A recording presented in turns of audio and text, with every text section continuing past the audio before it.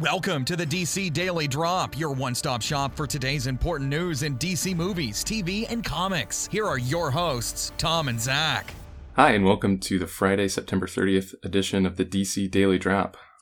Today's news we got for you, we got a new tweet with a pretty nice picture from Zack Snyder. We're going to talk about the villains that are coming to the four-part CW crossover. And we're also going to talk about a nice little promo that the CW dropped. We'll start things out with Zack Snyder tweeted out a picture yesterday of, it looks just kind of like a normal picture of him, whiteboarding, drawing, but he's wearing one of his arms, he's wearing part of the Batman suit. It's a pretty cool looking picture. Yeah, that's cool just on its own. And that's all you noticed. And then some people who have some tech skills did some enhancing. Yeah, they pulled out their CSI computer and said enhance a couple times. And flipped it around to see what he was working on his iPad. And so you can actually go... That computer, enhance. Right. So you can actually go look at that. I think it's on Reddit, Twitter, everywhere. But you can see some... It's all over the place. I'm not crediting anyone because I think there's 50 different versions out there. Yeah. But it looks like you can see a bald man talking to a big guy with an eye patch. And obviously nobody's making any speculations about this, right, Tom? Right, definitely. I have no idea what kind of bald guy could be talking to a guy with an eye patch in Justice League, potentially. So this is just a cool photo to see Zack Snyder, how he works on storyboards. I love when he tweets out because, whether you like the way he does things or not, everything he does is intentional, just like his movies. So he knew people would he knows everything that's in that picture. So he wanted to give fans a tease. And it looks like, I assumed he's drawing a storyboard for Justice League of Lex talking to Deathstroke. That's the only thing that makes sense. I don't know how this would fit into Justice League, if this will be a part of the main plot, a subplot, or even a post-credit scene. But it's interesting. It could just be a post-credit scene that's setting up the Batman solo film, where Lex hires Deathstroke to take him out. Yeah. What do you think about this picture, Zach? I know some people are speculating that maybe Deathstroke is the one that breaks Lex out of jail. I don't know if I think that's going to happen, but I think I tend to agree with you that it's probably going to be, I think it'd be cool if that's the post-credit scene setting up the solo Batman film. I would like to see that. There's a lot of ways they can go with it. Deathstroke and Lex are cool characters, so it's interesting to see that they might be in Justice League, and probably are. We know Lex is, and they released that footage of Deathstroke, and everybody sort of was questioning, but it looks like he will be the villain, or involved somehow. Yeah. Obviously, he's not going to be the main villain, but... I don't know. I think it would take the whole Justice League to take him down, right? In one, I think it's Identity Crisis, Deathstroke is so tough. He single-handedly takes out the entire Justice League one by one. He's basically Batman except with super soldier serum. Yeah. He's an incredible tactician and skilled fighter, and I think he's going to be really great in this universe they're set up. I can't wait to see a hand-to-hand fight with Deathstroke and Batman. Yeah. In other news, the villain of the CW crossover, I think that's coming out in November, right? The 4-part crossover between Supergirl, The Flash, Arrow, and Legends of Tomorrow. The villain is going to be the Dominators. When this news came out, most people said, who? But they've actually been around for a while. They came out in October of 1967 in Adventure Comics number 361. And they've sort of been a recurring villain, never a big villain universe-wise, but they've popped up a lot.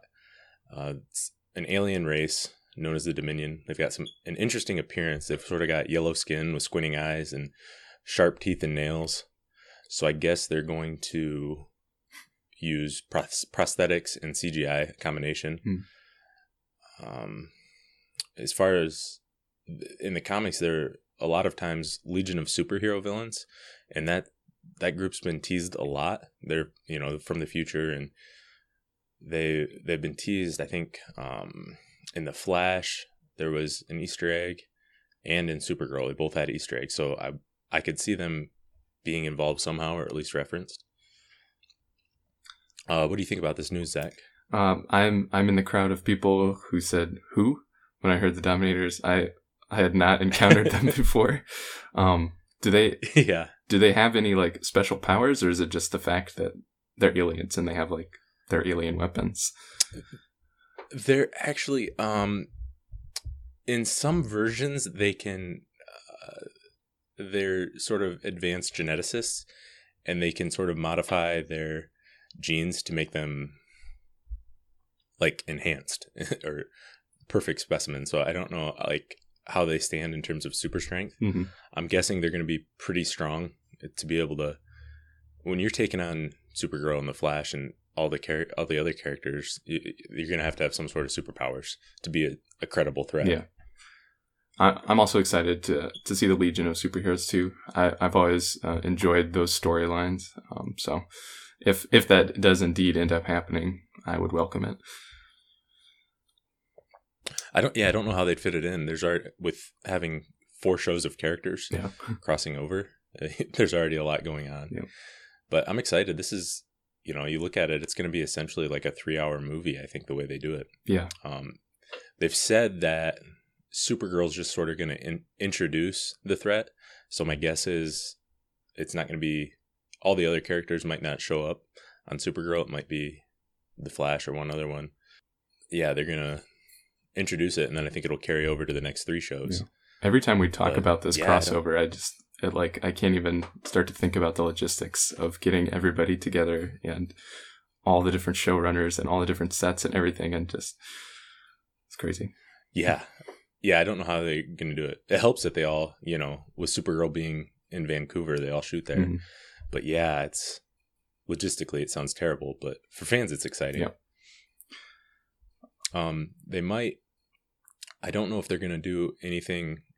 There's been hints of, or rumors anyway, that they might do some sort of crisis and combine the universes because, Supergirl's on one Earth and then the other 3 shows are in another. Mm-hmm. So I don't know if they're going to use that as a way to combine them going forward. But I think they're going to set up that they're going to make a big deal out of this crossover. Definitely. All right. And our last piece of news today is the CW released the Superhero Fight Club 2.0. So if you remember, was it 2 years ago that the first one came out? 2 or 3? Yeah, something like that. Yeah. So the first one that came out was just a crossover between the characters that they had on the CW now, but obviously they have Supergirl now, and so she gets to join the Fight Club, and it's pretty entertaining. And they're fighting this kind of like big orb thing that Cisco and Felicity made up. Cisco is just being Cisco, and I love Cisco, so he's like singing along with the song and stuff, and I think he has this great line. He's like, "I'm the guy who names stuff." Yeah, it's definitely a little cheesy, but it's a fun little promo, and a lot of fans like it. I think it's okay. It's cool to get to see all those characters together, but it's just sort of a jokey thing, so it's not really all that great. Until, of course, the most interesting part, like you said too, Grodd shows up at the end.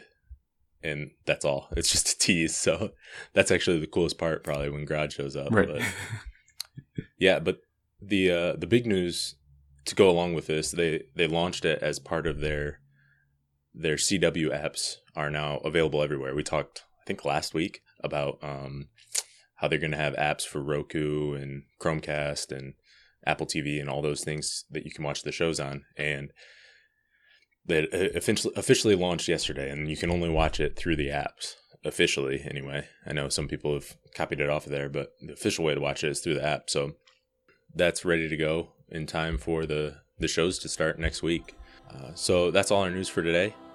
Thanks for listening, and we'll talk to you again tomorrow. Thanks for listening, and make sure to check out DC Daily Drop on Twitter, Facebook, and DCDailyDrop.com. Drop by tomorrow for more DC news.